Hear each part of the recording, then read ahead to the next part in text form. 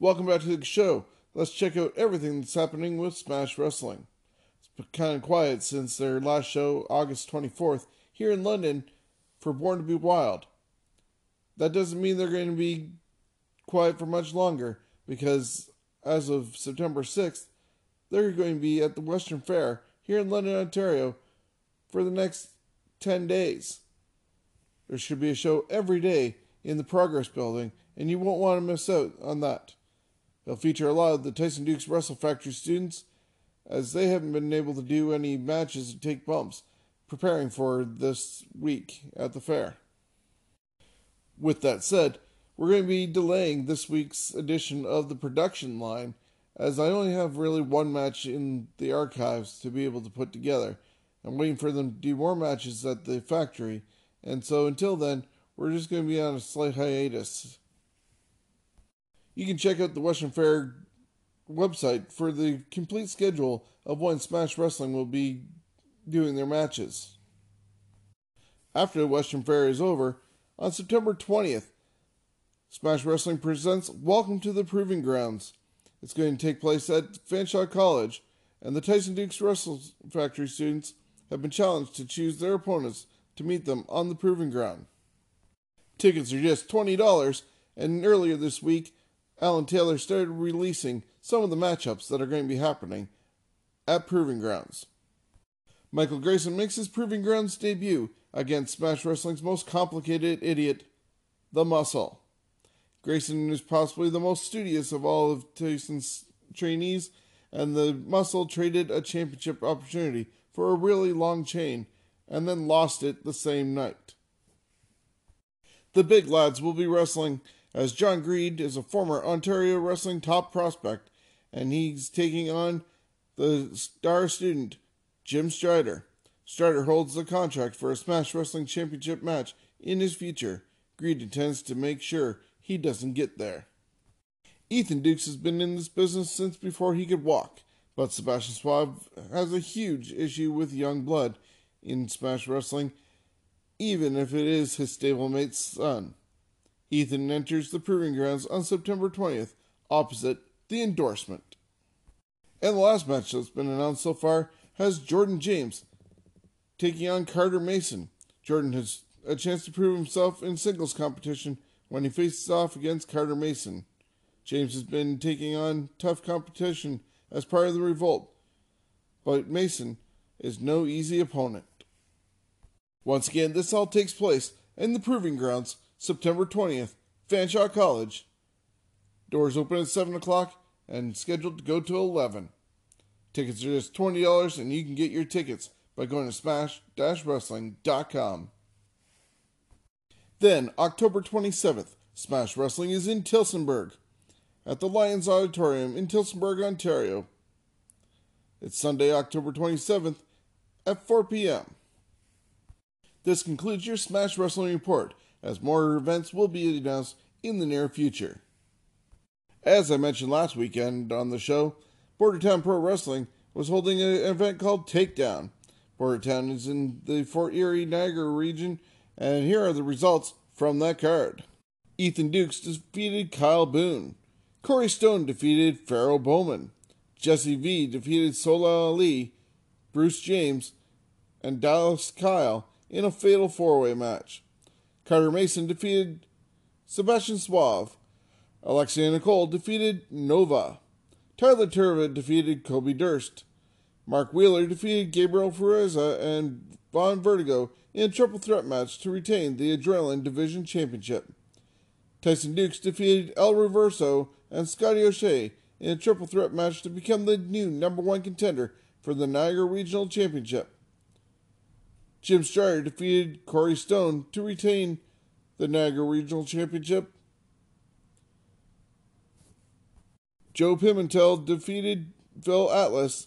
Congo Kong defeated Ethan Page to retain the Bordertown Pro Wrestling Championship. Bordertown Pro Wrestling would like to thank everyone who came out to the show, and they look forward to seeing everyone again on September 28th for their next show, Brawl in the Fall. Now let's take a look at some of the events happening this weekend around Ontario in the wrestling world. On September 6th, Rock Solid Wrestling presents Midland Mania 4. It happens at the Midland YMCA in Midland, Ontario. Also on September 6th, PWA presents Wellycast in Guelph, Ontario. It's happening at 7:30 p.m. at the Wellington Brewery in Guelph, Ontario. This year, the festival will feature 25 cask beers and ciders at each session, including unique one-off creations, guest features from celebrity brewers across Ontario, and a one-of-a-kind collaboration. The weekend will also feature delicious food from the region's best food trucks and vendors, live music, brewery tours, vintage arcade, axe throwing, and more. As a special addition to this year's event, they'll be hosting a women's wrestling showdown presented by PWA and Queen of Crafts on the Friday night.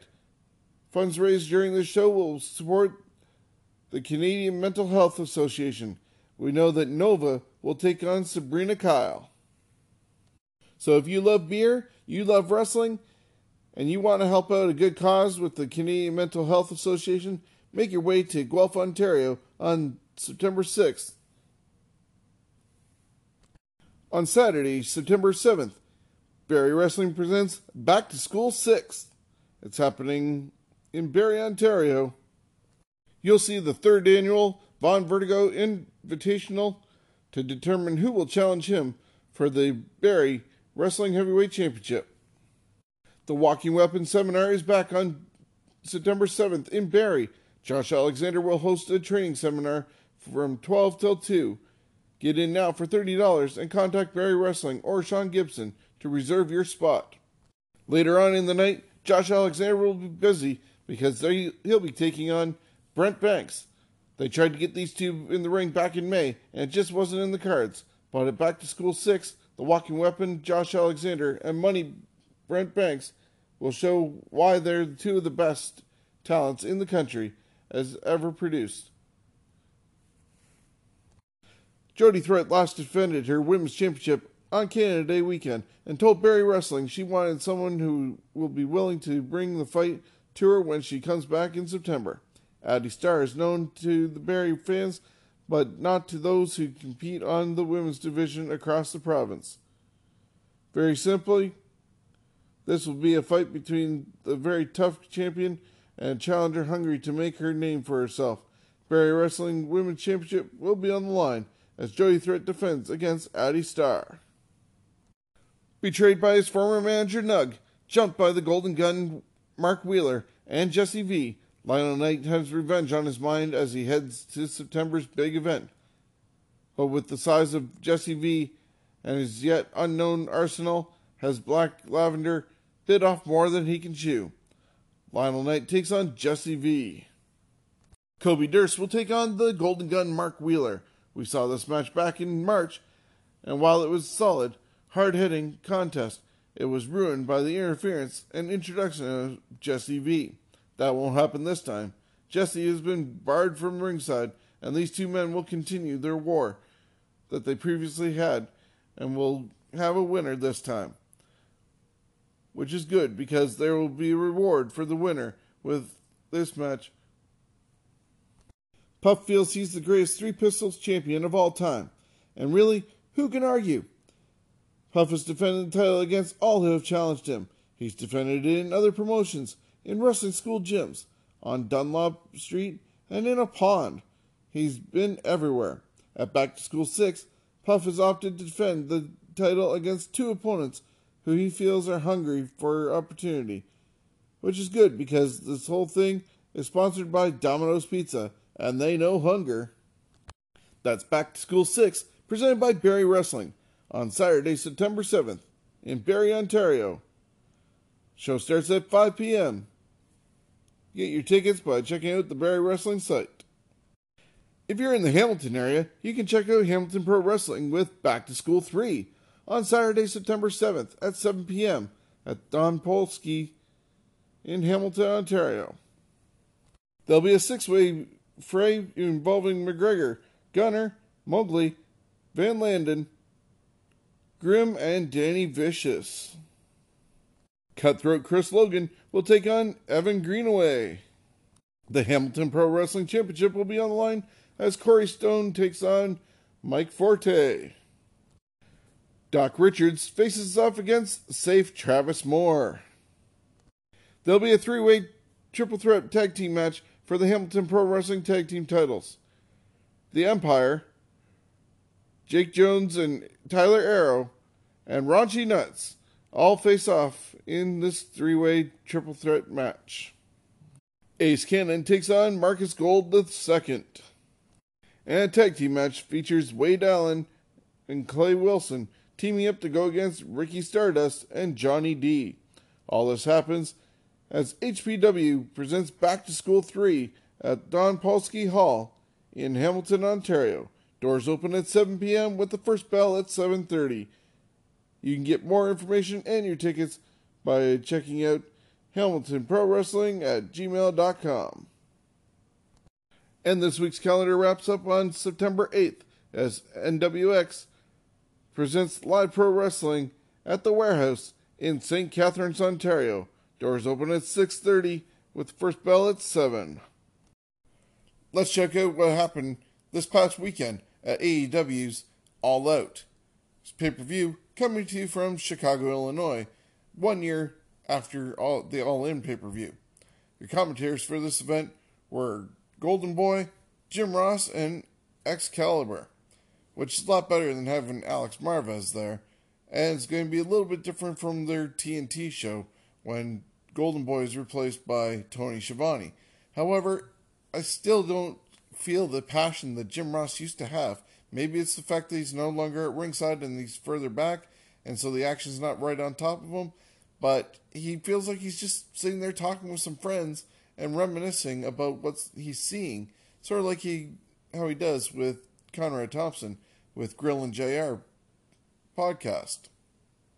Regardless of that, we started off the show with the buy-in. It was the free show that everybody was able to get as a preview, and they didn't waste time talking about what's coming up and everything. They went right to the ring with the women's Casino Battle Royale. Just like the men's Double or Nothing, this one had 21 women in the Battle Royal, where they came out at 5 at a time. I'm not overly a fan of this concept, as they seem to take away from any entrances and anything special.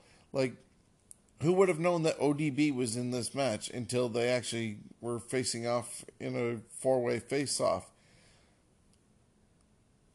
They need to really come up with a different strategy for this. Anyway, some of the women got their spots. Priscilla Kelly was there in the first group with Nyla Rose. And eventually, before the next group came out, Nyla Rose had basically got rid of everybody and showed that she was a dominant force to be reckoned with in the event. Some of the other people got some spots. You had Awesome Kong in there. She accidentally hit Brandy Rhodes, but that didn't stop them from teaming up against each other. But people got rid of Awesome Kong, and then Brandy was left by herself and didn't last much longer. Allie did get a chance to go after Brandy Rhodes, so they're continuing with that concept there. Britt Baker made her way out. There was Jazz, former WWE Women's Champion. ODB, as I mentioned. Of course, the handwriting seemed to be on the wall that Britt Baker was going to end up winning, and they pulled a little bit of a swerve, probably thinking that everybody thought Britt Baker was going to get it too. So instead, Britt was the last one eliminated by Nyla Rose, who made it from start to finish, and she will now be the number one contender for the future AEW Women's Champion that will be presented on October 2nd on the first TNT show. She just had to wait for the results of the Rio versus Hikaru Shida match, as the winner from that was going to be declared the other number one contender for the Women's Championship and face off against Nyla Rose. The second match in the buy-in saw a tag team match with Private Party, and that's Isaiah Cassidy and Mark Quinn, and they look a whole lot and act a whole lot like WNXT version of the Street Profits, and they took on Angelico and Jack Evans. This was a huge, high-flying, back-and-forth match, a lot of spot fest, basically, and Private Party pulled off the gin and juice on Evans to get the victory. After the match, however, all four stood with their hands raised, but then Evans and Angelico ended up attacking Private Party, essentially turning heel and going to continue this feud as they go forward to the TV in October. Then the main show for All Out started, and the event opened with SoCal Uncensored, Christopher Daniels, Frankie Kazarian, and Scorpio Sky facing off against the Jurassic Express, Jungle Boy, Luchasaurus, and Marco Stunt. Daniels and Kazarian performed the best Meltzer driver on both Jungle Boy and Marco Stunt at the same time, and they pinned Stunt to get the victory. Next up was Kenny Omega against Pac. Originally, Kenny Omega was supposed to go against Jon Moxley, but because of a staph infection in Moxley's elbow, he was unable to attend and pulled out. Pac picked up the victory, and Pac ended up forcing Omega to pass out due to the brutalizer for the victory. It was actually reported that Pac and Omega were not really happy with their performance, even though a lot of people, including myself, consider it one of the best matches of the night.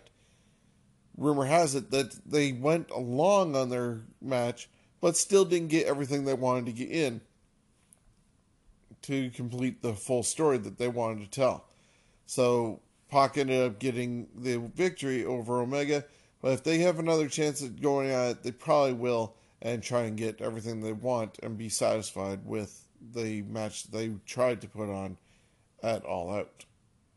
The third match of the night saw Joey Janela, Darby Allin, and Jimmy Havoc compete in a three-way match known as the Cracker Barrel Clash. Early in the match, Janela and Allin had duct taped Havoc to a chair and put thumbtacks in his mouth and taped it shut. Later, Allin attempted a suicide fall with the Cracker Barrel positioned on top of Havoc, who was lying on the steps, but Havoc moved, causing Allin to crash through and the barrel on top of the steps. But in the end, Havoc performed an acid rainmaker through a barrel to Janela to pick up the victory. Darby Allin also had a skateboard that had thumbtacks on it, and he used it at one point to jump off the top rope and land on the back of Joey Janela, scraping it all up. So, yeah, it was quite crazy with all the weapons that they wanted to do, and definitely used thumbtacks to their advantage. The Dark Order, who most of us know as the Super Smash Brothers, Evil Uno and Stu Grayson, faced off against the best friends Chuck Taylor and Trent Beretta. This was to get a first-round bye in the tag team tournament that will be starting when they get the TV show to crown the first tag team champions of AEW. Uno and Grayson performed a fatality on Beretta to get the win. After the match, the Dark Order attacked the best friends. Then the lights went out, and Orange Cassidy appeared in the ring to help the best friends, and he dived out of the ring onto the creatures while still having his hands in his pocket, like his signature not really caring, but still doing things. It's just a shame that people don't know who the Super Smash Brothers are and able to get over. The crowd was rather dead. So it's a shame, but they are moving on to the bye of the tag team tournament. With the crowd somewhat dead, it was hard for them to get back into the match that came up next, with Rio taking on Hikaru Shida, with the winner, as I said, getting the second number one contender spot for the women's title. Rio ended up picking up the victory with a roll-up on Shida. In my opinion, the best match of the night came up next when Cody took on Shawn Spears.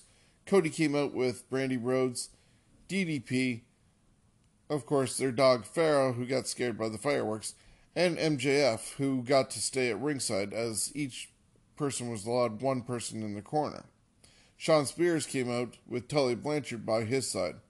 During the match, Blanchard attempted to interfere multiple times.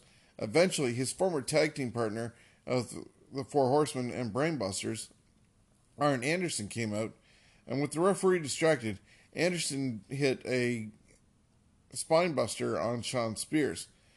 The end came when Cody performed Crossroads on Spears to pick up the victory. And then we had the most crazy ladder match that I can think of in a long time, as the AAA tag team titles were suspended above the ring, and the Lucha Brothers were defending against the Young Bucks. This match saw a lot of crazy spots. There was even a spot where one of the Bucks got his foot caught on the rope as he was being sent over the top and through a table, so that could have almost been very disastrous.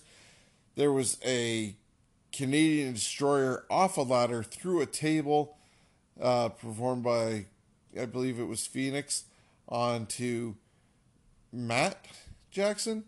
And yeah, sometimes I just lost sight of who was who doing this, these crazy crashes through the tables.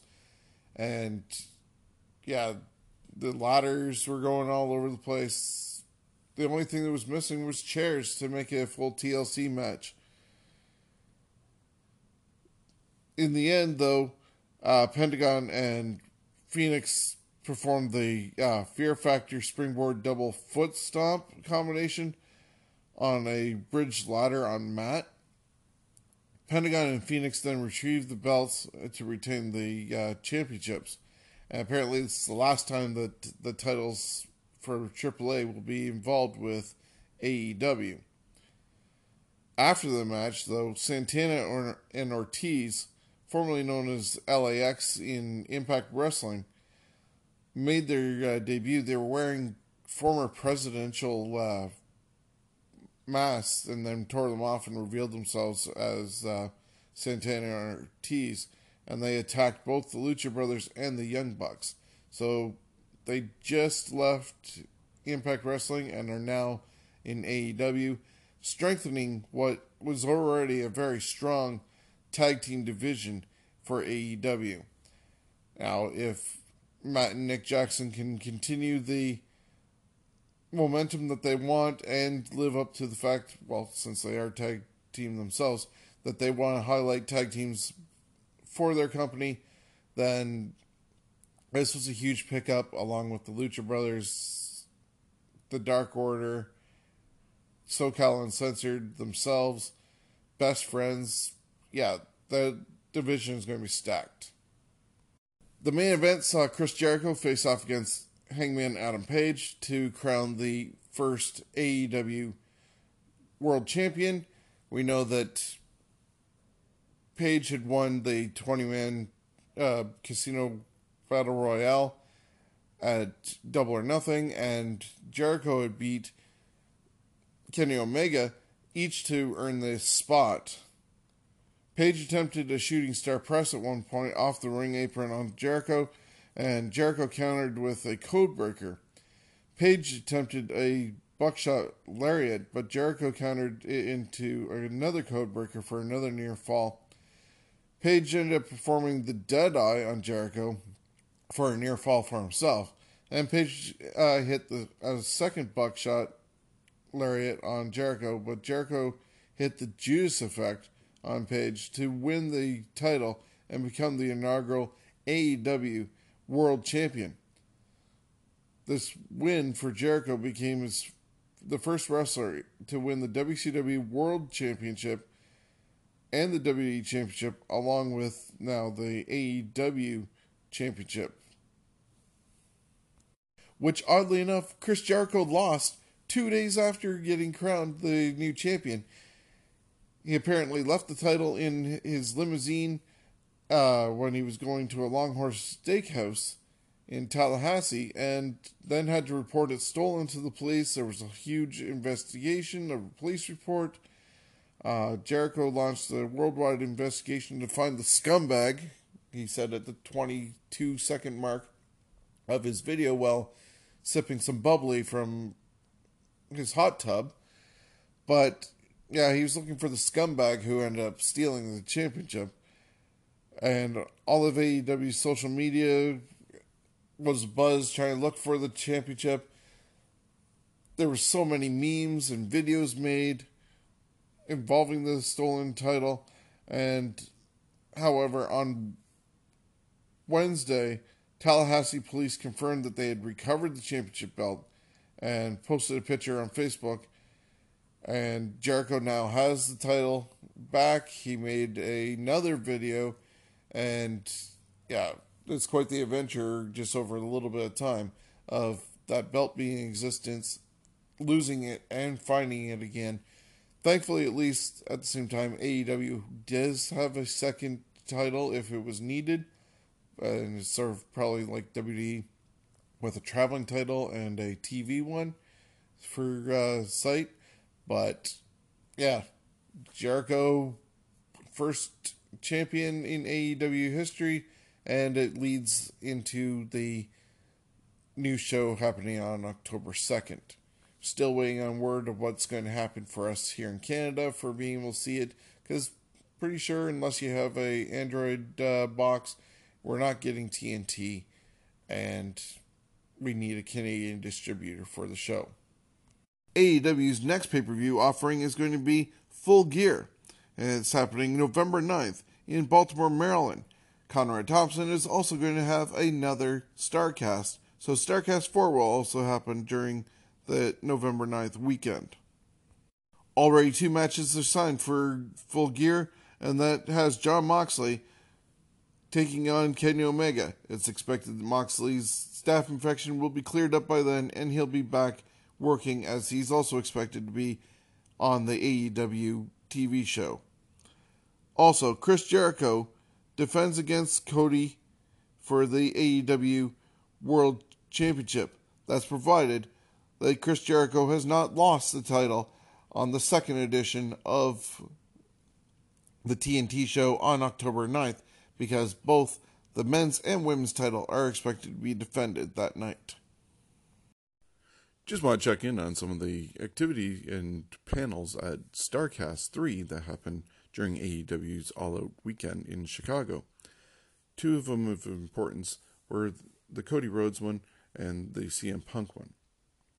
On the Cody show, it was with Tony Schiavone, and they addressed Schiavone's upcoming role with AEW, and that apparently he was also in negotiations with WWE thanks to Bruce Pritchard, but ultimately he's now over with AEW instead. Of course, it kind of upset Court Bauer, who has MLW Wrestling, and he's part of that too, especially when Tony made an unexpected appearance on Being the Elite, or The Road to All Out, one of the 2 shows. And yeah, so they ended up working things out. And I guess Tony is now going to be part of the broadcast team when they go Wednesday nights on TNT, but still do his committed MLW stuff. So he's going to be quite busy, because I'm not sure what's even going to go on with Tony's baseball commentary either. When Tony does join the broadcast team, it'll be with Excalibur and Jim Ross, making a 3-man booth that way.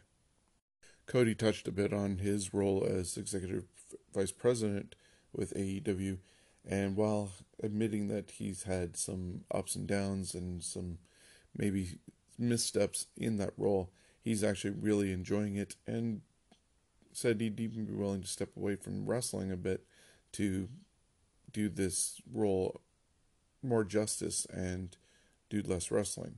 That's how much he's really enjoying this role as executive vice president. Then he talked about some of the things that are going to happen on the TNT show, with no 20-minute talking segments, so obviously taking a stab at WWE with the fact that Raw and SmackDown always have a 20-minute talking segment to start the show, and usually at least maybe another one, especially on Raw. but they're going to not have that.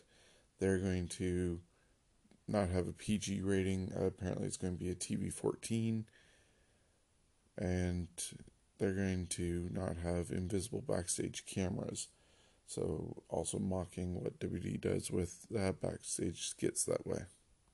Being that he's from the Atlanta area, he's really wanting to bring wrestling, AEW wrestling, that is, back to the Atlanta area. And it still chimes so much that he's trying to make up for what WCW did wrong, or making up to what happened to his father and honoring his father's dream. No pun intended with the American dream. But yeah, he's very desperate to do that. It has always felt like that to me from day one. So he's planning on trying to get them in Atlanta, the State Farm Arena, do a TNT show there, maybe even pay-per-view eventually. There's talk that after this, another Sears Center event in November for TV, that they're going to try and get the United Center in Chicago. So definitely between Atlanta and Chicago, they're somewhat their prime focus. I would imagine Florida and Jacksonville, since Tony Khan is there.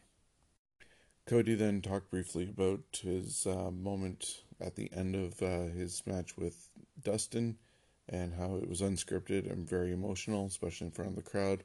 And it's one of those moments that, while people think that wrestling is fake, you can't fake that sort of emotion. And he just really enjoyed that moment of realism with his brother. Cody was also then asked about the signing of Orange Cassidy. I guess there's a lot of negativity on Orange, but I had no issue with him when he was here in London for Smash Wrestling. It's very funny. His gimmick is, it's definitely different, but I guess the Young Bucks ended up signing him, and there was a lot of flack from others about this signing. Like I said, I don't understand why, but he's really into Orange Cassidy as well.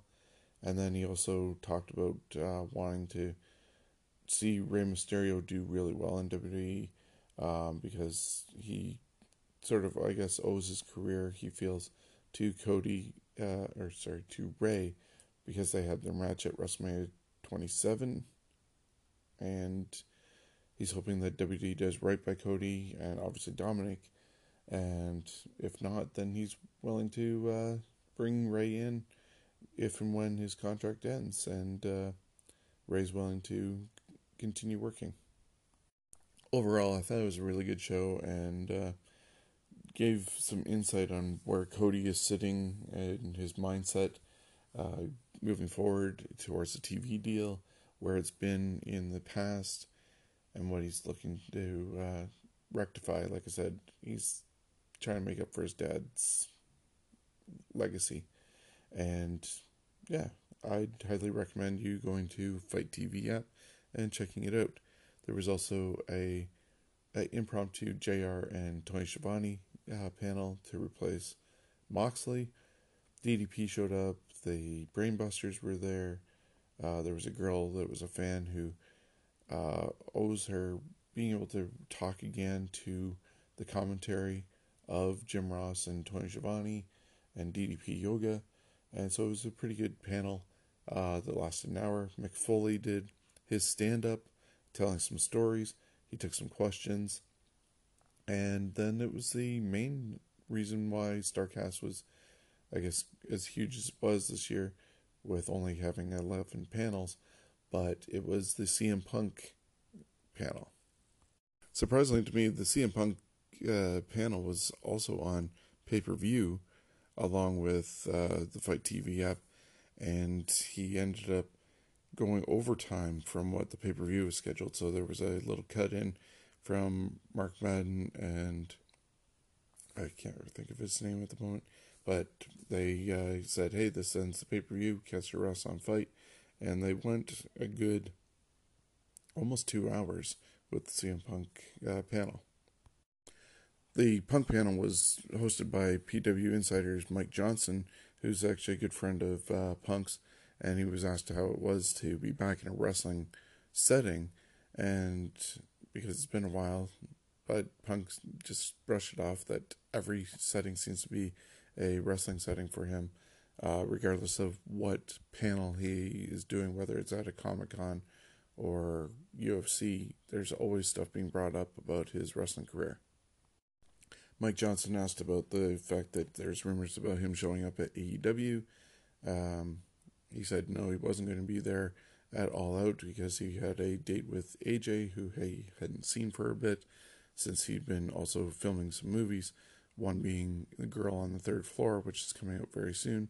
It's a horror movie with 80% of the screen time being him, and he's not overly keen on seeing his own stuff, and he's very critical of his own material. I noticed that he didn't really address the rumor of him or his agent and him being in talk with FS1 for doing the WWE show that is rumored to be happening that might also have Renee Young. Punk was asked if he misses wrestling at all and if there's anybody who inspires him currently that would bring him back. And he said no, he's happy with the career that he had, and that there really isn't anybody out there that is having him chomping at the bit to go, oh, I got to wrestle that guy. But then at the same time, he kind of alluded to the fact that he's never been really asked.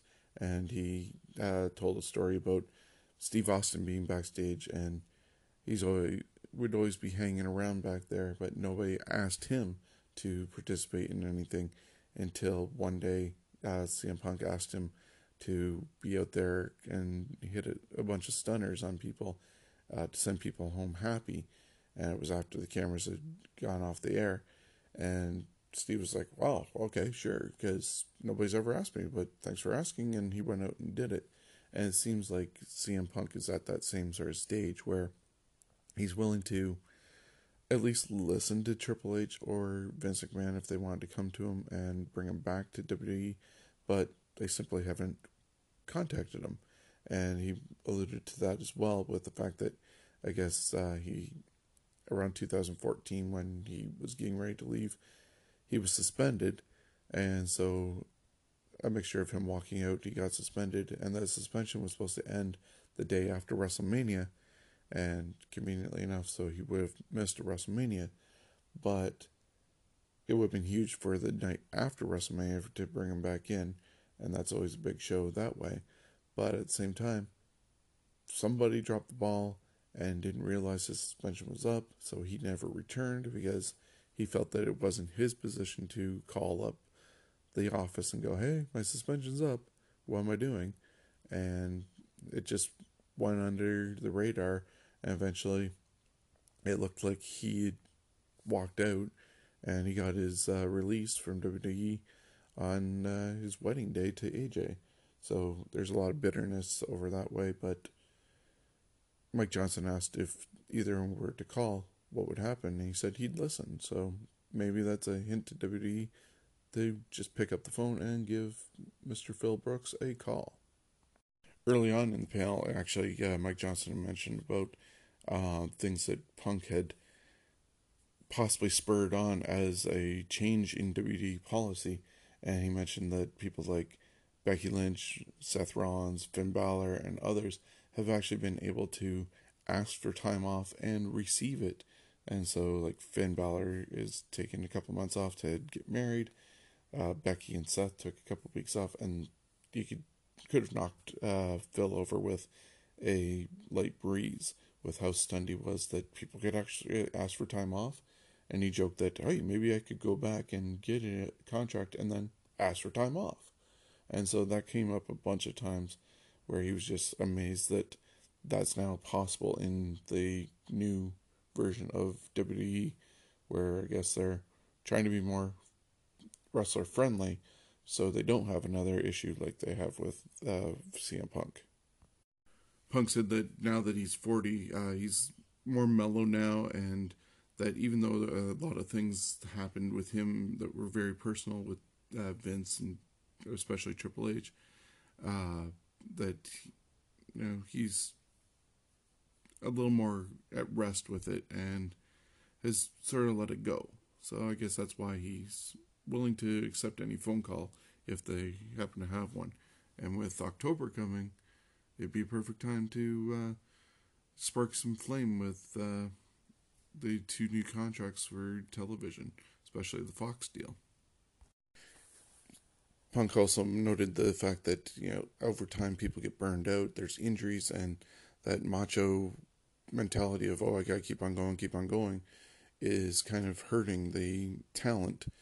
And of course, he hinted at it without saying, since the whole lawsuit was about doctors and professionals being backstage. He wants better doctors, and also suggested a off-season rotating talent around, which isn't a bad idea and could be doable, especially with all the talent that WWE has, and give other people a chance to be spotlighted throughout the year.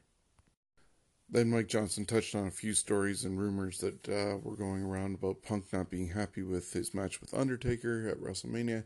Punk said he enjoyed his match with Undertaker, would have probably preferred it being a main event, because he still always had that goal of main eventing at WrestleMania, but he was more disappointed in the way the match was built up, even though he was going to be sacrificed to The Undertaker as another one of the members of the streak. He didn't feel like he was a viable threat to end that streak, and the lack of way it was presented just didn't make sense to him, but he went, okay, you're the boss, and went along with it. He shared a story about Harley Race and being really intoxicated and throwing up all over his car. Also, one of the times that Harley reffed a match for him. There was talk about how Samoa Joe and him sort of brought back Ring of Honor from the brink of death with their 60-minute match and their 3-match series that they did. And shared a few stories in that regards. Mike Johnson also asked about the crazy story involving Tony Atlas and there being an incident in OVW. I guess Punk visited some friends and did a dark match and had his wrist all taped up like he normally does. Tony Atlas didn't know who he was and tried to coach him and tell him not to wear the tape because it looked like a taped fist match, and that he wasn't going to make it to the main roster. Meanwhile, he'd already been on the main roster for a while with ECW and was even the ECW champion at the time and had the belt with him. And when Tony addressed the students, he kept on staring at Punk for ticking him off and calling him an asshole. Punk finally realized what happened, but Tony just had no clue who he was and that he was already there, so it was an interesting story of craziness. Punk was asked who he enjoyed working with. He said about Kofi. He's happy about Kofi being champion, even though it's 10 years later than he expected. Daniel Bryan. He enjoyed working with John Cena and JBL. And his ladder match, he doesn't really consider his happiest moment in wrestling, but it did find him on better ground, and he also did that pipe bomb. Mike Johnson asked about his not answering the phone from The Rock when Dwayne tried calling during a taping of Fighting With My Family when Raw was in the Staples Center and they were off the air, and Dwayne picked up his cell phone. Since the fans were chanting CM Punk, he just gave CM Punk a call, but there was no answer. Tons of people were texting CM Punk to pick up his phone, but it turned out he was actually in an elevator getting ready to take his dog out for a walk, and then noticed all these messages to answer his phone. He thought somebody died, and by the time he finally got in touch with The Rock, it was already over and they were backstage, and so he didn't make that a sort of appearance. He was kind of weirded out by that, and he also apologized to The Rock for if he did anything in the past that might have ticked him off. They talked about CM Punk writing a book, doing a Marvel character, his comic book writing, and how it reflects with Drax and Batista, if there'd be any DC comic characters that he would end up being, since he's not really a DC comic fan. But they discussed stuff like that. They talked about racism and the fact that I guess AJ was racially profiled by some woman yelling at them on the street, and so he has no tolerance for stuff like that. And he revealed that he likes to block people if they don't have a picture of themselves on Twitter. He won't associate himself with anybody who's not official or a troll. So overall, it wasn't really a groundbreaking CM Punk interview. He didn't take any questions from the audience, I think, on purpose, so that he didn't find himself in an awkward situation. Clearly, with Mike Johnson being a friend of his, the questions were already gone through and sifted and figured out before, so he kind of had an expectation of what he could talk about. There wasn't any pipe bombs at all, if people were looking for pipe bombs, but it is definitely an enjoyable 90 minutes, almost 2 hours of seeing the real CM Punk Phil Brooks. So if you have the Fight TV app, check out that or any of the other panels from the last 3 Starrcasts, and you won't be disappointed. There's going to be Starrcast 4 in November. I personally think it's a little too soon for another one, and panels might start getting burned out. But, yeah, check it out. Fight TV app. You won't be disappointed. Checking some quick notes in WWE news before we move on to the results from NXT UK Cardiff. It's been reported that with thanks from Paul Heyman, people like Becky, Seth, Bayley, and Sasha have all been doing unscripted promos. I believe Dana Bryan and Roman might be a part of that list as well. They're going to get given bullet points, and if this continues and they're successful, hopefully others will be able to do so in the future and get back to unscripted promos and actually have character built and feelings other than being rather robotic in talking about it. In an interesting twist with the NXT brand going to USA on Wednesdays, WWE attempted to be ahead of AEW with their thought of getting out there before them and establishing themselves as a 2-hour live product.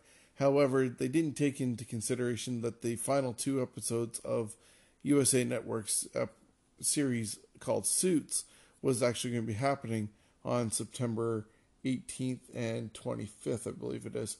And so they're going to do the first hour live on USA Network, and then you have to go to the network to get the second hour of NXT, and then somehow, I guess, the full 2 hours is going to be available on the network, and you can watch all that afterwards as a complete back-to-back network experience. And that's going to happen for the first 2 weeks, as it said, September 18th and 25th. Then on October 2nd, the first full 2-hour NXT show will be going head-to-head with the very first AEW show on TNT at 8 o'clock on Wednesdays. Still not sure how this is going to affect our viewing here in Canada. Cody Rhodes keeps on saying there's going to be a broadcaster in Canada. Haven't heard anything yet. And with Sportsnet showing all of WWE programming, and they'll be moving SmackDown over to Fridays, will they be picking up NXT on Wednesdays? And that could possibly affect where Jimmy Corderas, Nug Nargan, and Santino Marella, or Anthony Corelli, along with Caroline Schwed, where they go on, let's say, Wednesday if they pick up NXT, or if they move Aftermath to Friday. And in a bit of crazy news, obviously it involves Ric Flair. He's always said to be the man, you gotta beat the man, and that's been his catchphrase when he was in the NWA and WWE and everything, and that's cool, that's his catchphrase. But he's planning on getting a trademark for the term the man. Meanwhile, that gets used in other things beyond just WWE, but he's not happy that Becky Lynch is using the man term. He feels that WWE loves him, but they've lost respect for him by giving her the title the man. And so we'll have to see how that works out. And he's apparently said that if he gets the trademark, that he'll still allow Becky to use it, but he wants WWE to pay him. And obviously, this has to do clearly with money. The guy really doesn't know how to handle his money. He's probably in debt somewhere, and this is his next get-rich scheme. Apparently, also, he's gotten himself a deal with Adidas shoes, and we'll see how that goes out. That's obviously going to give him some money. WWE lawyers are basically ignoring him, and so we'll have to see if any court is going to give him the trademark, the man, and what happens beyond that. Now let's take a quick look at everything that happened this past week in WWE, including NXT TakeOver UK Cardiff, which happened Saturday afternoon last week, just before the AEW All Out event. The event opened with Noam Dar facing Travis Banks. Dar performed a Nova Roller on Banks to pick up the victory. Up next was Cesaro facing Dragunov, and Cesaro performed his pop-up European uppercut and then a neutralizer to beat Dragunov to win.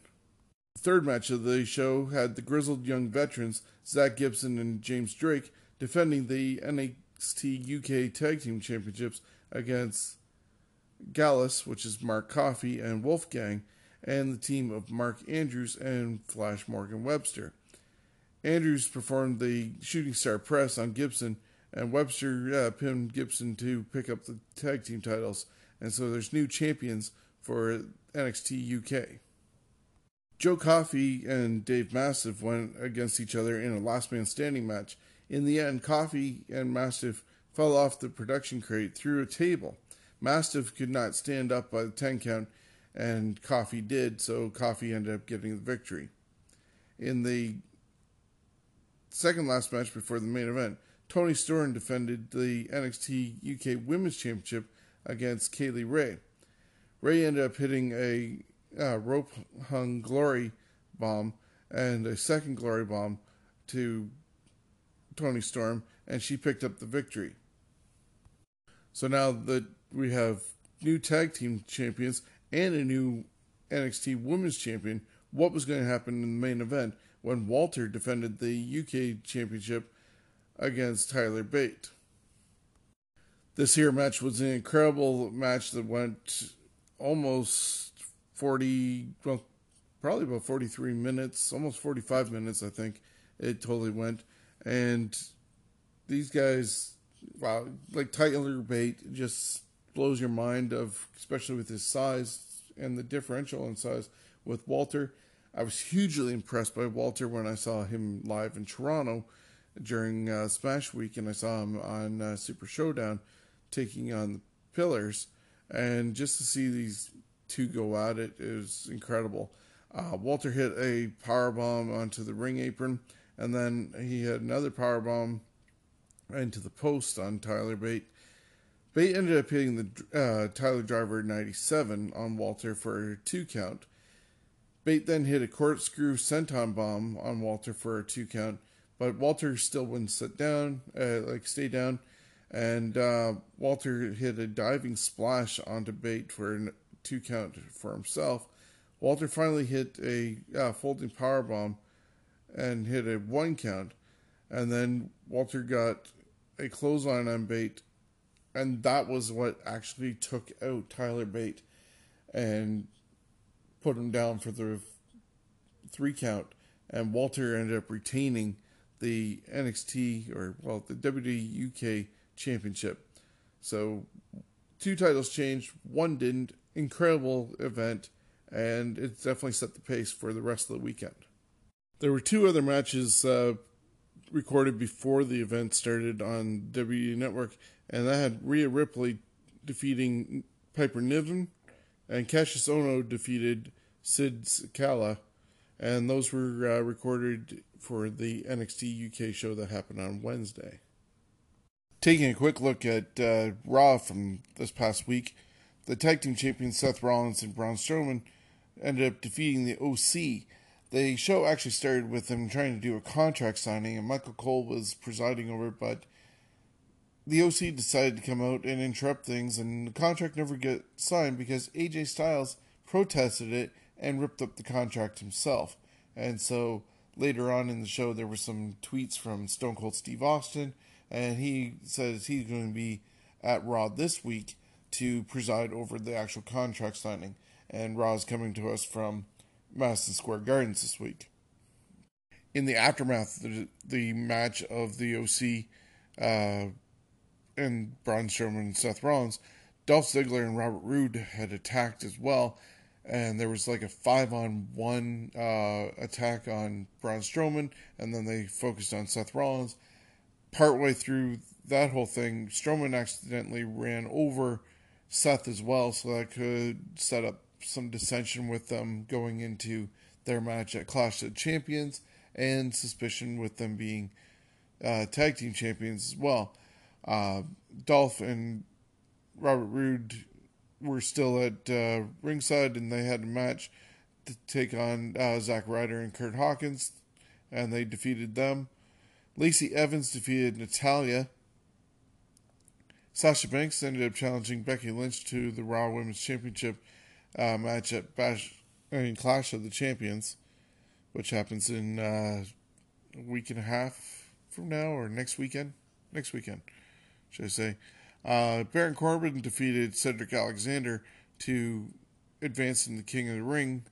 It was actually a really good match, considering it had Baron Corbin in it. Unfortunately, I still don't agree with the fact that Baron Corbin is getting such a push.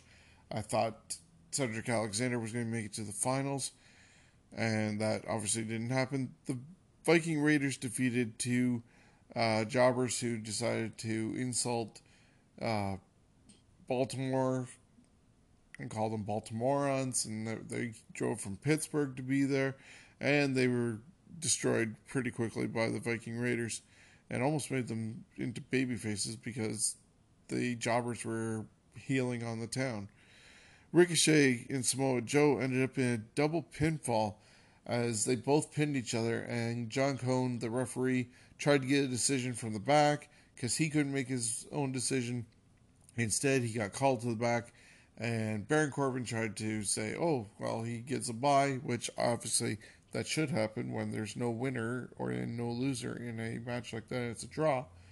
But John Cone decided to say that both will advance, and there'll be a triple threat on Monday featuring Samoa Joe, Ricochet, and Baron Corbin to go to the finals against the SmackDown competitor.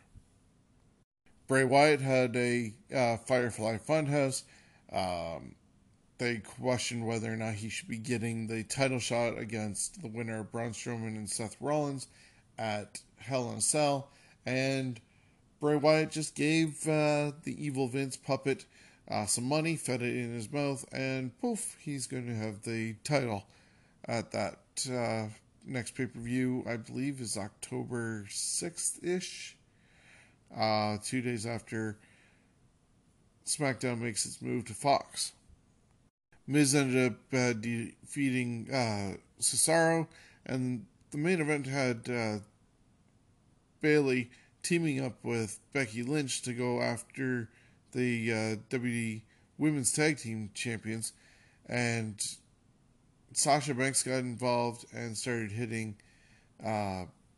Becky with a chair. The match was thrown out, obviously, because of the interference by Sasha, but then Bayley came back into the ring, took the chair away from Sasha, and they looked at each other, smiled, and Bayley ended up beating the chair over the back of Becky Lynch, essentially turning heel, it seemed like, and being reunited with her best friend, Sasha. So over on SmackDown the very next night, Bayley and Sasha started the show, and Bayley stressed that despite what happened at the ending of Raw, that she's still the same person that is a good person, wants to be a role model to the girls out there, and that she should be a women's champion that the universe is proud of. She then vowed that she'd defeat the most selfish person on the WWE roster at Clash of Champions being Charlotte Flair. Charlotte came out and confronted her. With Charlotte there, she said that that's not going to happen and that she's going to take the title at Clash of Champions. Sasha came out as well.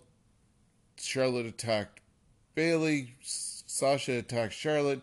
They were rolling around until Bayley got a chair and started beating down on Charlotte. Then she handed the chair over to Sasha to finish off the job. And that's going to lead to this week on SmackDown, or nope, this week on Raw. There's going to be Charlotte and Becky having to team together to go against the former women's tag team champions Sasha and Bayley. So the four horsewomen are all going to be in one match. I'm not too sure about this happening on Raw this week. I would have saved it actually and tried to stretch it as much as possible to October 4th when they go to Fox.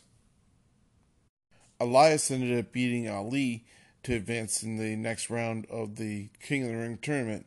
It's been interesting to see some of these bigger guys like Elias and Baron Corbin getting decent matches while being paired against these cruiserweight style competitors like Ali and Cedric Alexander. The team of Sonya Deville and Mandy Rose, known as Fire and Desire, wanted to get a tag team title shot. Instead, they were given a non-title shot or match at early in the day. Alexa Bliss and Nikki Cross were confronted by Fire and Desire, Sonya Deville, and Mandy Rose, of them wanting a tag team title match. They kind of got denied, but they were given a match against each other later on in the night. So Fire and Desire ended up picking up the victory over the tag team champions. So you can imagine that's going to be granted a title match at Clash of Champions.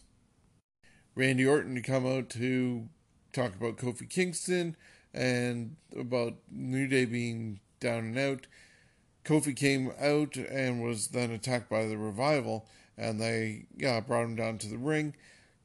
Randy kept on calling Kofi stupid for coming out, and they hit a sort of a flapjack into a RKO on Kofi. Samoa Joe earlier in the evening had confronted Chad Gable, mocked him for being small, and said, hey, it's things that you already heard before, but the problem is it still affects you. And Chad looked like he was going to cry. And then the match was Chad Gable against Andrade. Zelina Vega addressed the whole vertically challenged competitor, and she's vertically challenged as well, and basically insulted Chad, saying that he can't do it, but if Andrade hadn't been in the match or in the tournament, that he had a good shot at it. But since Andrade is in the match and the tournament, that Gable was finished. Gable ended up surprising a victory out of Andrade. There was a little bait and switch swerve where it looked like Gable was going to get screwed over because Vega had the distraction of the referee, but Gable was able to still pick up the roll-up victory, and he's moving on to face Elias on Tuesday in the semifinals of the King of the Ring tournament, and we'll see who will he face when they get the winner of the triple threat match that's happening on Raw. Aleister Black decided to go to the ring instead of sitting in his room and issued an open challenge, which Shelton Benjamin picked up, but that didn't last long, under 2 minutes, and Black hit the Black Mass and got the victory. Shinsuke Nakamura came to the ringside, or came to the ring, and he had Sami Zayn by his side, and he beat a local competitor in no time flat. There was whole shenanigans with the 24/7 title, and R-Truth ended up getting it in the end, but Drake Maverick had ended up losing it to Bo Dallas and got it back. But Truth was hiding at the thrones area on the stage and rolled up Drake for the victory, and that makes R-Truth like a 14-time 24/7 champion. The show ended with Daniel Bryan wanting an apology from Roman Reigns for everything and saying that he didn't attack him, and that didn't end up happening because Rowan ended up coming out and attacking Roman Reigns, and then when Daniel Bryan tried confronting him, Rowan ended up attacking him and stood tall, making Rowan look like he's a main eventer and he's supposed to go against Roman Reigns at Clash of Champions. This has had a lot of really bad writing going on, and there's talk that some writers are being flip-flopped around between Raw and SmackDown just to make up for this horrible storyline that has gone nowhere, especially after the imposter Rowan, that nothing got explained where that happened afterwards. Some really bad videos that were produced to put this in motion, because I didn't really get the whole, oh, there's Eric Rowan just mysteriously wandering through.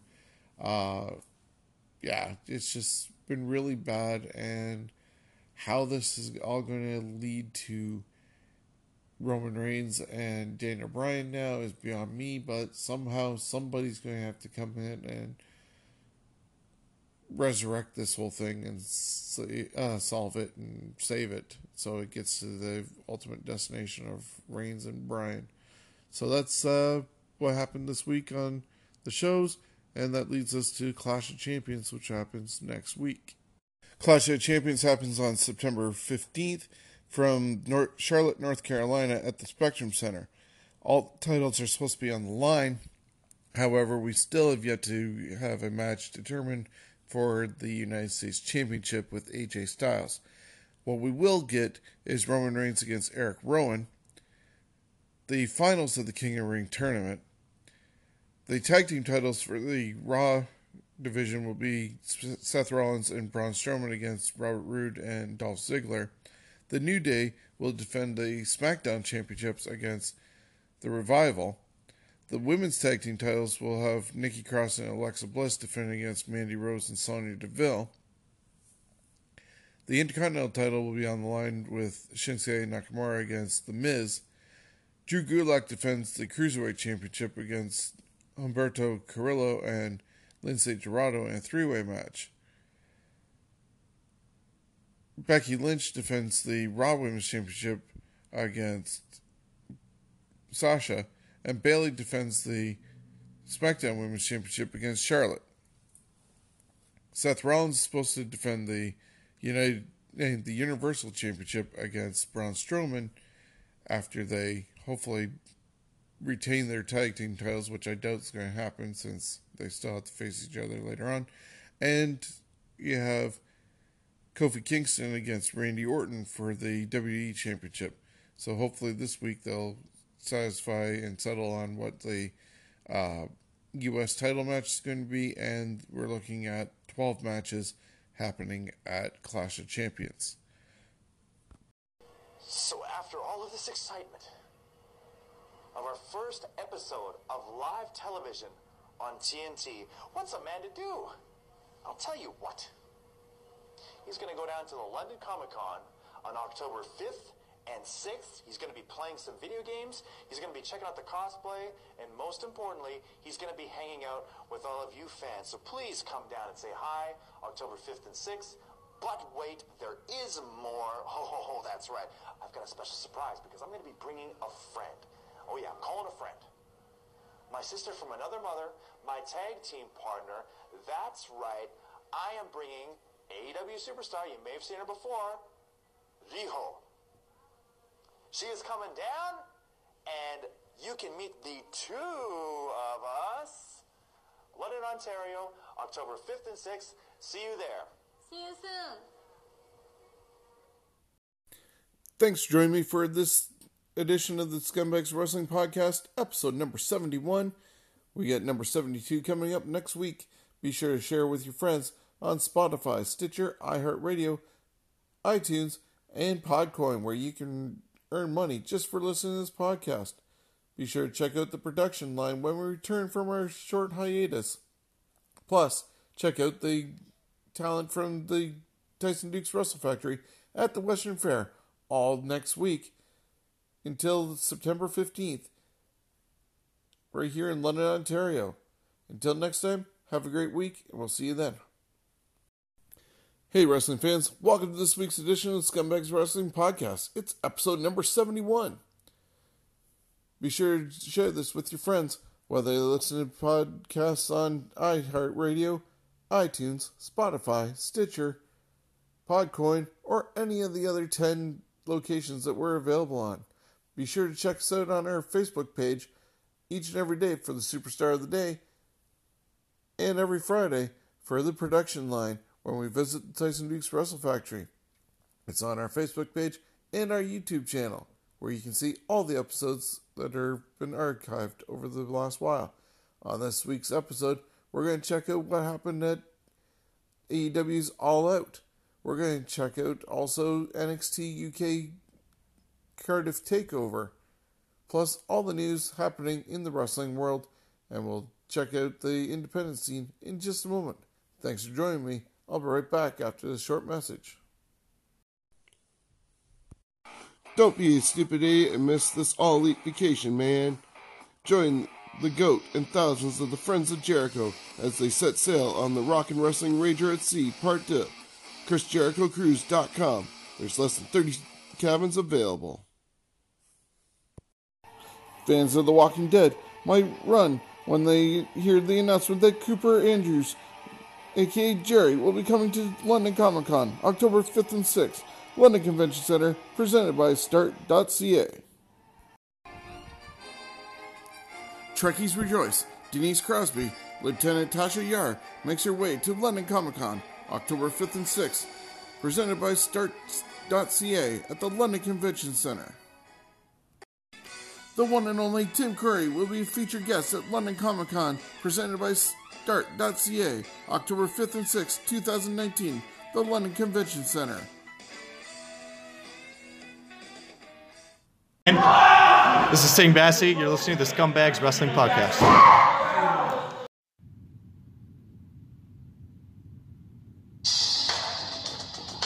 Are you looking to get into the wrestling business? Well, look no further than the Tyson Dukes Wrestle Factory, located right here in London, Ontario.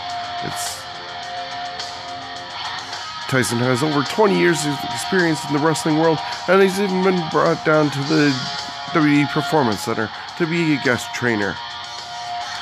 We've already seen the likes of Jordan James, Kyle Boone, Violet Lee, Jim Strider, Pharaoh Bowman, Chris Mitchells, and many more.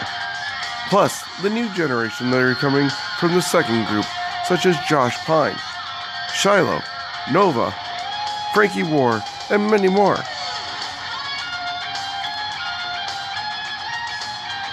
You don't want to miss your opportunity to learn from one of the best in Ontario, if not all of Canada, or the world, in Tyson Dukes. So that's the Tyson Dukes Wrestle Factory. It's open Monday, Wednesday, and Thursdays, and located at 309 Exeter Road here in London.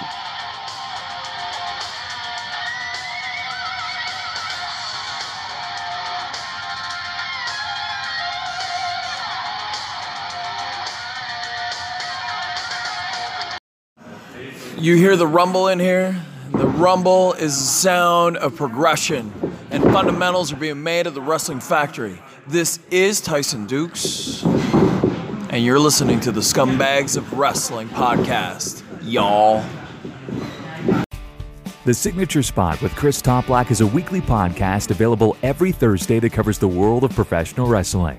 It's an easy-to-digest show that ranges from 30 to 40 minutes in length and focuses on show recaps, highlights from the week, industry news and rumors, full event previews along with predictions, topics of the week, and featured guests such as journalists and fellow podcasters. It's a professional yet personable show that's all about connecting with you. To subscribe, head over to youtube.com/The Signature Spot or listen on iTunes, Spotify, Stitcher, or wherever podcasts are available. And to be a part of the conversation, like The Signature Spot on Facebook. Ladies and gentlemen, this is Brent Money Banks, and you are listening to Scumbags of Wrestling. Scumbags is money. Granted, I understand it's essentially the same unappreciative crowd full of scumbags from last night.